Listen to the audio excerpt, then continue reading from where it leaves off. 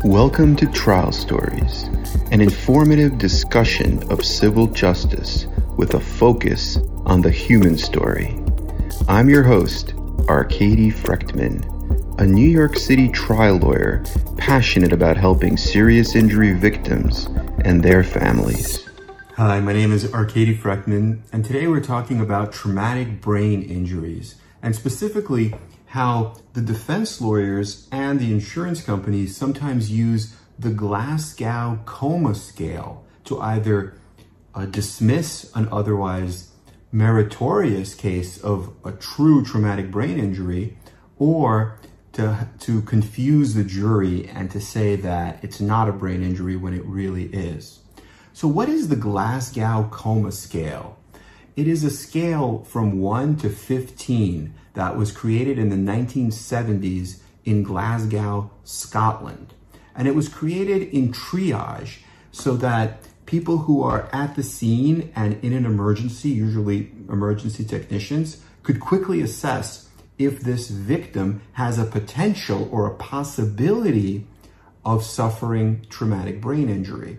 And so if the possibility exists, they would alert subsequent medical treaters, such as treating doctors and neurologists, just to let them know that it's a possibility. That's all it was ever intended for. And it was from the 1970s, 50 years ago. And the brain injury medicine has really evolved in 50 years. So a lot of people misunderstand the scale, and they mistakenly dismiss a true TBI case based on this Glasgow Coma Scale result. And the scale is not meant to diagnose or treat, and it's not meant to even diagnose brain damage. The purpose of the Glasgow Coma Scale is exclusively for individuals in the field who are quickly assessing injury in triage to alert subsequent medical providers that TBI is a possibility. It's a simple alert to be on the lookout, and it's not a diagnosis of anything and was never intended to be.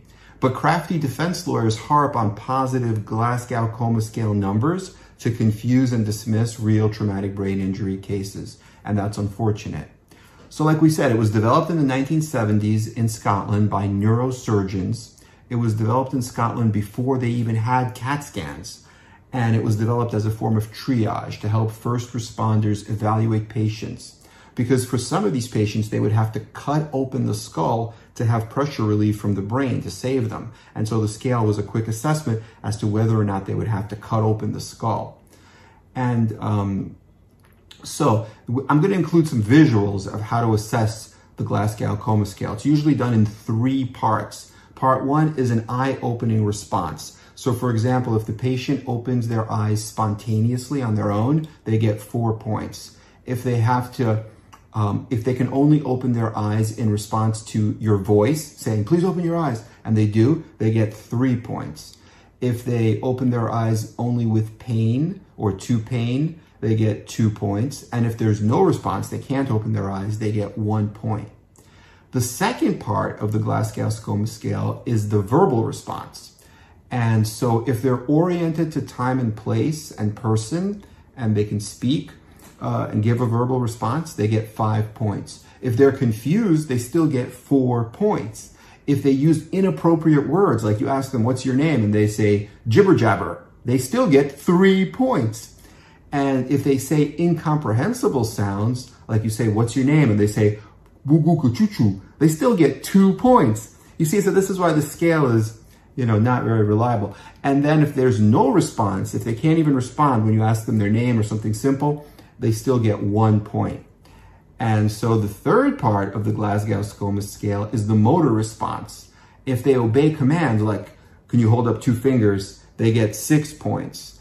If they move only to localize pain, they get 5 points. If they can flex and withdraw from pain, they get 4 points. If there's abnormal movement or abnormal flexion, they get 3 points. If there's abnormal extension, they get 2 points, and if there's no response, they get 1 point. And so usually, there have been cases where there has been a traumatic brain injury, like somebody is bleeding in the brain or even has been shot, and they still get a perfect Glasgow Coma Scale of 15 points. So it just goes to show that you should not rely on this.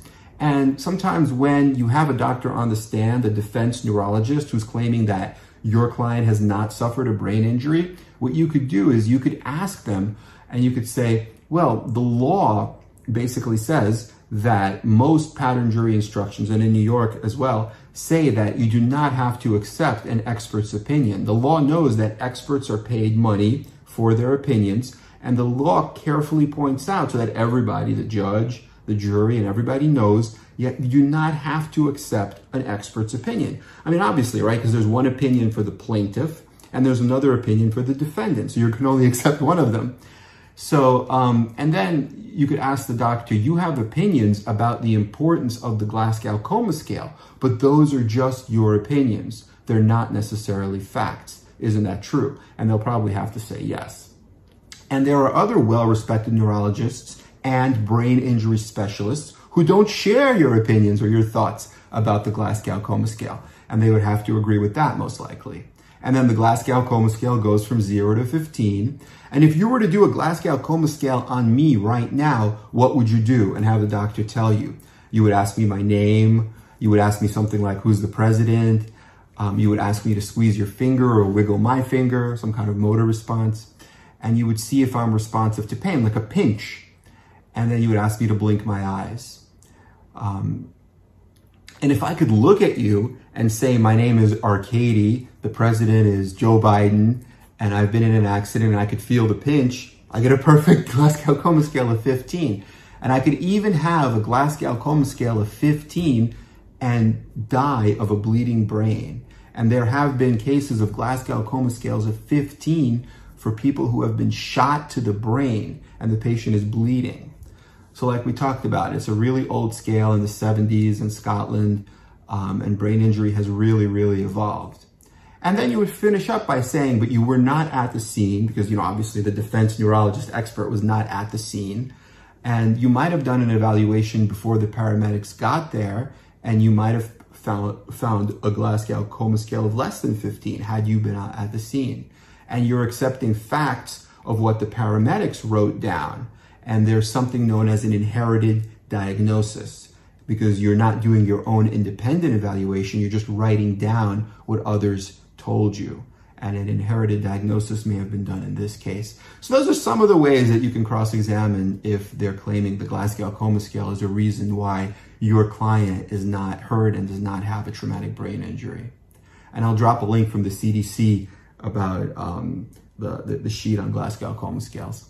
So I hope this has been helpful, but just remember, if you feel like you've suffered a traumatic brain injury and you have positive scanning like a 3T MRI or a functional MRI, and you're working with a neuropsychiatrist or neuropsychologist, and you have a treating neurologist and you have an attorney, and you believe that you have a case of merit, don't be afraid of the defense using this Glasgow Coma Scale because it's just a bunch of nonsense. Okay, I hope this has been helpful. Let us know what questions you have, and we'll see you soon. Have a great day, everyone. Bye-bye.